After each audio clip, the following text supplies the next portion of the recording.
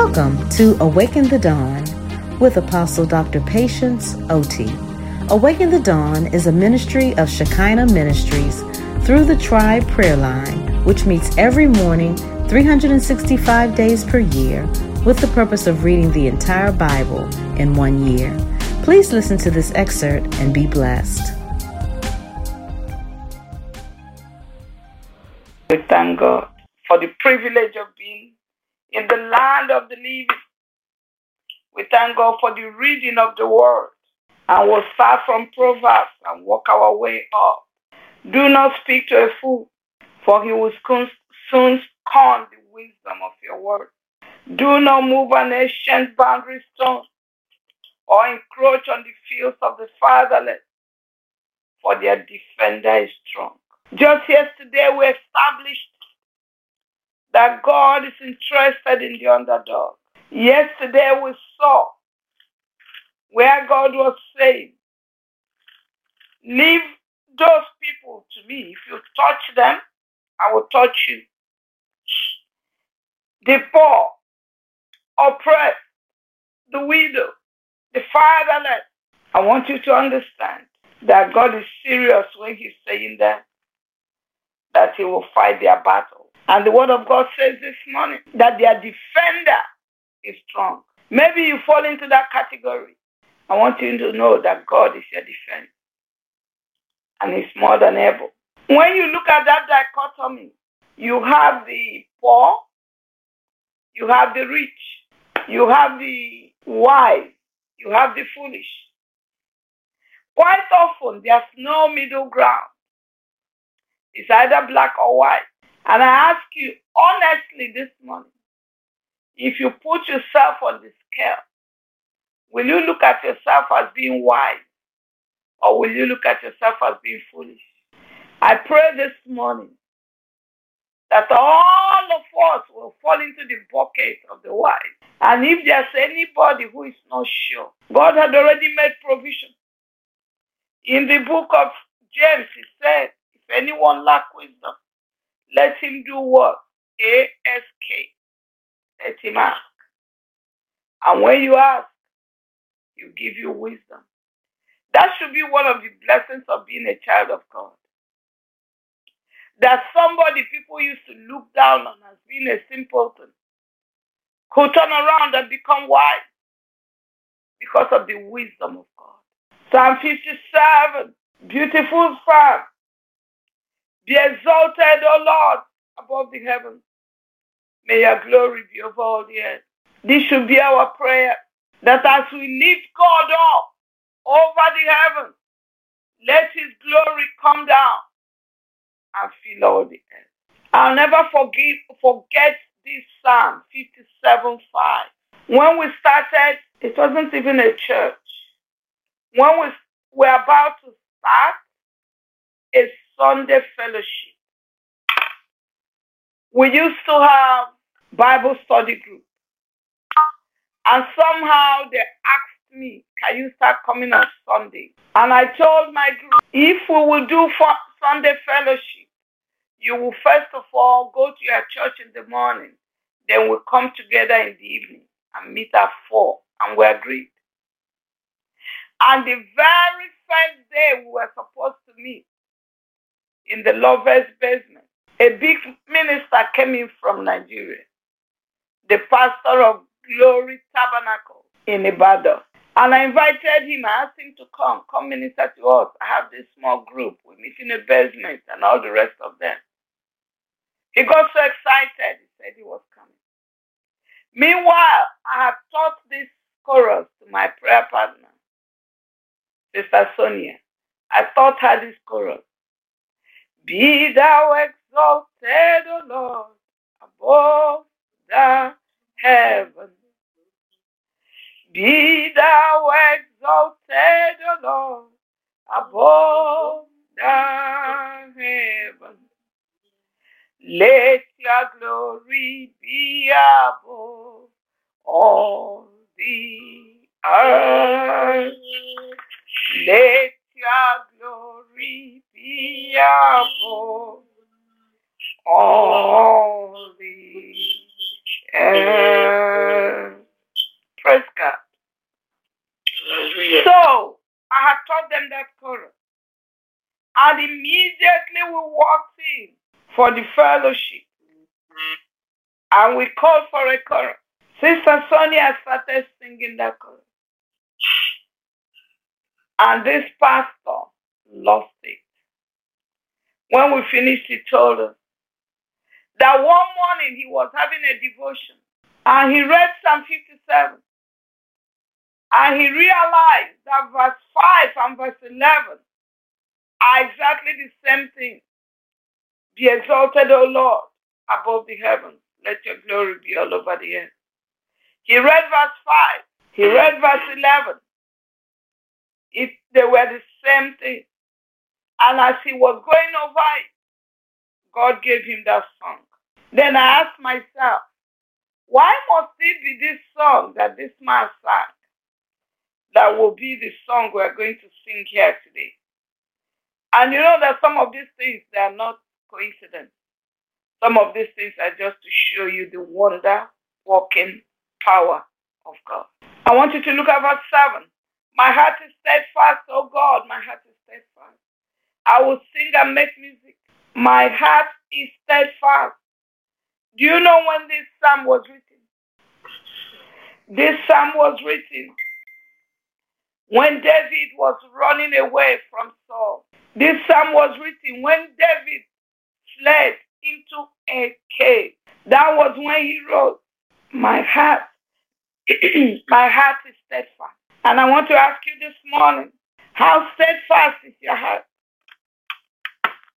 Can you truly tell God, no matter what the day brings, that you already made up, you will worship the God of heaven? Some versions of the Bible will say, my heart is fixed. My heart is fixed.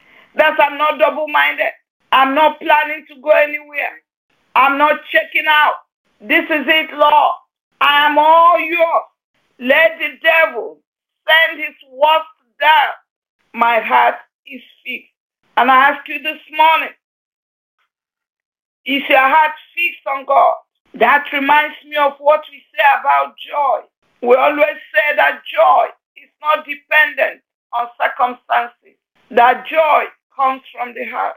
And I want to think the same thing this morning, that your decision to worship God should not be dependent on happening. It should have its root on who God is. Is your heart fixed?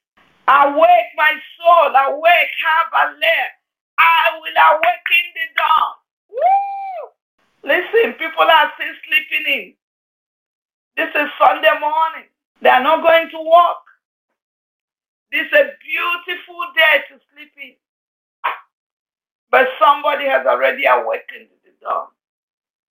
Somebody already woke up at 3:30. Somebody is up at 4:30. Woo! Just like we are learning some of the characteristics of the eagle, I want you to open your eyes and also begin to see some special things about David. When God said, this is a man after my own heart. Somebody said that one of the ways to know that you are doing well is at times to look at the qualities of the people who already succeeded. Find the secret of what they do. Find how they do it. Begin to absorb it, and that will be a plus. I think I could just quote it for you the way it said. One key to personal growth is discovering the secret of successful people and adapting them to your life. You can write it down. One secret, one key to personal growth is discovering the secret of successful people and adapting it to your life. And as we continue to look into the secrets of the man called David, we've seen he's somebody who wake up very early in the morning and start worshiping and start praising God. And that could be one of the reasons or one of the things that endeared him to God. We've also seen that he's a man of unwavering faith. He could say, my heart is fixed. Number 3, we can also say that he knew how to worship God. And looking at everything he wrote here, is just extolling the name of God. For great is your love, reaching to the heaven. Your faithfulness reaches to the sky. Be exalted, O God, above the heavens. Let your glory be over all the earth. Praise God, hallelujah. Let's look at the book of 2 Corinthians chapter 13. Let's see the first verse there, verse 1. This will be my third visit to you. Every matter must be established by the testimony of 2 or 3 witnesses. Do you know that what Paul is saying here is biblical? Go through the Old Testament. When you bring an accusation against anybody, you must have a witness for it to stand in the court of law. When you don't have any witness, it is thrown out. If you have just one witness, it's accepted. And I want to tell you this morning, I truly believe, according to Matthew chapter 19, that 2 people can constitute a church. I truly believe in the power of agreement of 2. Just 2 people agreeing on something and telling God, this is what we want to see happen. Heaven will honor it and give you answer. So when you talk about the power of 2, I begin to think that some of us don't get it. That's why we're still allowing the devil to be our witness. Let somebody read Revelation chapter 12, verse 11. Revelation chapter 12, verse 11. It's the last book of the Bible, in case you don't know. Revelation 12:11. And they overcame him by the blood of the Lamb and by the word of their testimony, and they loved not their lives unto the death. Praise God. If you look at that scripture, there are 2 witnesses. One is the blood of the Lamb, and the second one is their testimony. Always the power of 2 witnesses. In verse 11 it says, they overcame him by the blood of the Lamb and by the word of their word, testimony. So let me tell you how this works. You are sick. The doctor says you have 2 weeks to live. Already you have one witness, which is the blood of the Lamb. And you need a second witness. And this second witness will be what? The word of your testimony. But you decide to say what the doctor said instead of saying what the word says. The word says, by his stripes I am healed. By his stripes I am healed. One person may say, by his stripes I'm healed. Another person will say, I just have 2 weeks and I'll be out of here. There are 2 witnesses. So whichever one you take is the one that will happen for you. Somebody will say, but how? Because the accuser of the brethren is constantly on one side saying you will not make it. The blood of Jesus is on the other side saying, I have paid the price. The devil is saying, you cannot make it. The blood of Jesus is saying, I've paid the price. He's just looking for one more witness. And any side you fall into, you become the second witness. If you fall to the side of the devil and join him, 2 more weeks, that's the 2 witnesses. If you fall on the side of God and start saying, woo, you're on the side of God, and what you say, by his stripes, I am healed. By his stripes, I am healed. That's the 2 witnesses. Does this make any sense to anybody this morning? This illustration is why you are told that the power of life and death is in the tongue, because there's already one established witness, and God is waiting for you to be the second witness. Stop talking down on yourself. Stop claiming death. Stop talking about things that you don't want to see happen. The more you speak them, the more they come into existence. God have mercy. Examine yourself to see whether you are in faith. Test yourself. Do you not realize that Jesus Christ is in you? Unless, of course, you fail the test. I feel like continuing till 9. Listen. And I trust that you will discover that you have not failed the test. Now we pray to God that you will not do anything wrong. Not that people will see that we have stood the test, but that you will do what is right, even though we may seem to have failed. For we cannot do anything against the truth, but only for the truth. We are glad whenever we are weak, but you are strong. And our prayer is for your perfection. Then go back to verse 11. Finally, brothers, goodbye, aim for perfection. I know these days we don't really talk about perfection, but we're always calling on the spirit of excellence, which is the same thing. You're asking God to help you. And my prayer for us this morning is that we strive for excellence. Excellence in speech, excellence in deed, excellence in thought. Let's strive for excellence. Not that the world will clap for us, but so that they may know that we are worshiping the true God. Praise God. Let's go to the Old Testament. Isaiah, we read Isaiah 12, Isaiah 13, Isaiah 14. And we are going to take 3 scriptures. We're going to touch 3 scriptures. Or if we have time, we'll touch more. I'm at verse 4. In that day you will say, give thanks to the Lord, call on his name, make known among the nations what he has done, and proclaim that his name is exalted. In that day, the Lord was talking to the remnants of the Lord.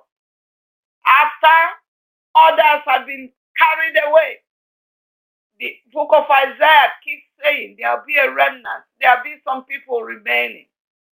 And in that day, they will give thanks unto God. But I'm asking us, let's not wait for the vengeance of God, for the punishment of God to push us. So let's learn to give thanks unto God. We don't even have the time this morning to dig into giving thanks unto God. That's one of the things that distinguished David. David was always giving thanks unto God. So I'll take you to the next chapter, chapter 13. And I'm looking at verse 19. Babylon, the jewel of kingdom, the glory of the Babylonians' pride, will be overthrown by God like Sodom and Gomorrah. One thing I want you to understand, when Psalm 24 says that the earth is the Lord's and the fullness thereof, it does not eliminate any nation. All nations till today are before him. He could turn them any way he likes. Make no mistake, when you are reading the Bible, you think you are reading the history of the Israelites. No. This Bible is talking about the God of the universe, but decided to pick a nation and make himself known to the world through one nation. And when he wanted to do that, he looked for a childless nomad and picked him up and said, go and read your Genesis chapter 12, and began to call him. I want you to go to a land that you don't even know. I'm going to make you great. I'm going to make your name great. And through you, I'm going to bless the whole world. Blessing the whole world through Abraham means bringing Jesus Christ into the world. You cannot think of Christianity without thinking of Judaism. You cannot talk about Christianity without having these patriarchs. You can't talk about Christianity without mentioning Abraham, Isaac, and Jacob. God just looked around in the whole universe and decided, I'm going to pick up a nation. I'm going to make a nation through whom I'm going to bless the world. And then he turned back and told this childless nomad, I will bless you. I will give you children. Look up in the sky. As the stars are all over, as the stars glitter, so will your children be.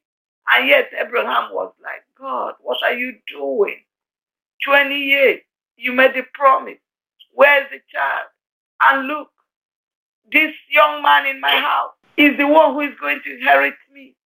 God said, no, that's not what I said. Go to the seashore, look around, pick up a handful of sand. Can you count the grains of sand? If you cannot count it, you cannot count your children. I want to make a distinction on the whole earth. I want to show the whole world that there's a God in heaven. And I want to do it through you. And I'll give you the child when the time comes. 25 years later, Isaac came. Isaac became barren again. The wife became barren. But after some years, God blessed him with twins. And of the two, God had his hand on one of them called Jacob and said, through Jacob, I'm going to fulfill this promise. What happened to Jacob? Up and down. Jacob wrestled with the angel. And in the morning, he said, I will not let you go until you bless me. And the angel said to him, bless you nothing. You don't need blessing. You need a change. I'm going to change your name. And his name was changed from Jacob to Israel. And it's still the same Israel we talk about today. And when you are reading the book of Isaiah, he's telling you what he will do to other nations. I want you to open your eyes. Let your eyes open to see that he's God of the universe. God that has the power to destroy empires, kingdoms. Today he's talking to Babylon. Babylon, you are powerful. Babylon, you are the glory of the Babylonians' pride. But I will overthrow you. I'll just overthrow you the way I did Sodom and Gomorrah. God is the God of the universe. So those of you who are shaking, I don't have paper. They will send me here. Just begin to tell the enemy that your father owns the universe. Your father owns America. And God will legalize your stay in this country. He has done it for many people, and your case will not be different. How you have fallen from heaven, O morning star, son of the dawn. You have been cast down to the earth. You who once laid low the nations. You said in your heart, I will ascend to heaven. I will raise my throne above the stars of God. I will sit enthroned on the mount of the assembly, on the uttermost height of the sacred mountain. I will ascend above the tops of the clouds. I will make myself like the Most High. Praise God. If you know anything about the Bible, you know that this is not a fiction. This is talking of something that happened real, something that happened live. This is talking about Satan, that he became pompous, he became proud, and God did what? God sent him, threw him out of heaven. He was thrown out of heaven when he became proud, when he was full of himself. We're still serving that same God. You can't be bigger than God. You can't. I don't care what you do for God. You cannot be bigger than him. You will always have to subject yourself under the holy and great hands of God. Praise God. I will crush the Assyrians in my land. On my mountains, I will trample him down. His yoke will be taken from my people, and his burden removed from their shoulders. We read something about Babylon. We read something now about the Assyrians. And God was making a promise. I will remove their burden. from the shoulders of the Israelites. But I want you to look at verse 27 of the last chapter. And I want you to make this a personal verse. For the Lord Almighty has proposed, and who can thwart him? His hand is stretched out, and who can turn it back? Do you now see why I'm asking you to dance to the audience of one man? Do you now see why I'm asking you to seek his face? Because when you see his face, he will release what he has in his hand. Do you now agree that once he stretches out his hand to bless you, no force, no man, no woman can stop it? The scripture says in Isaiah 40, that he taketh counsel from no man. If God wants to bless Sister Ursula, he will not go and ask Sister Joy, should I bless her? And Joy said, no, wait a little, give her 2 more years. God taketh counsel from no man. He knows what he wants to do, and he will do it. For the Lord Almighty has proposed, who can thwart it? Whatever the mind of God decides to do, nobody can stop him. You cannot. There's no way. Nobody can thwart him. His hand is stretched out. Who can turn it back? No devil, no demon. Stand on the way of my blessing. God will neutralize you. I'm telling you. Just get out of the way. You don't have any business standing there. Praise God. And look at 29. Do not rejoice, all you Philistines, that the rod that struck you is broken. So why is Isaiah prophesying to all these nations? We've seen him speak to Babylon. We've seen him speak to Syria.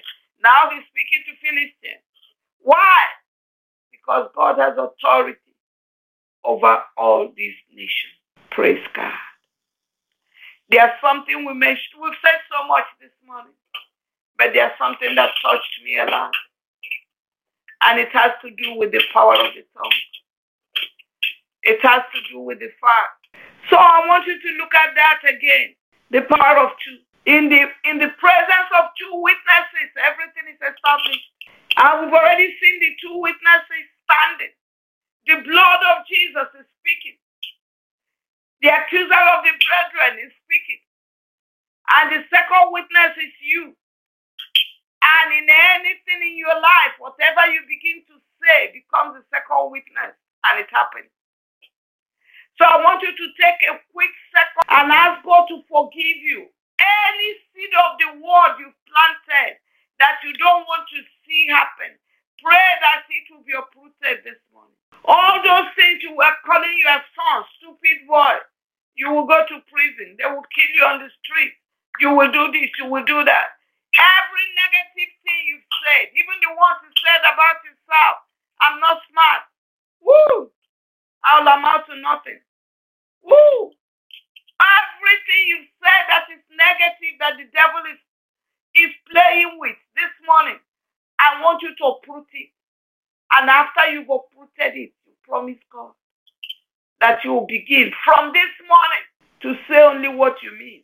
Because you are your own second witness. May the Lord bless you. We've come to the end of today's episode. Thank you for listening.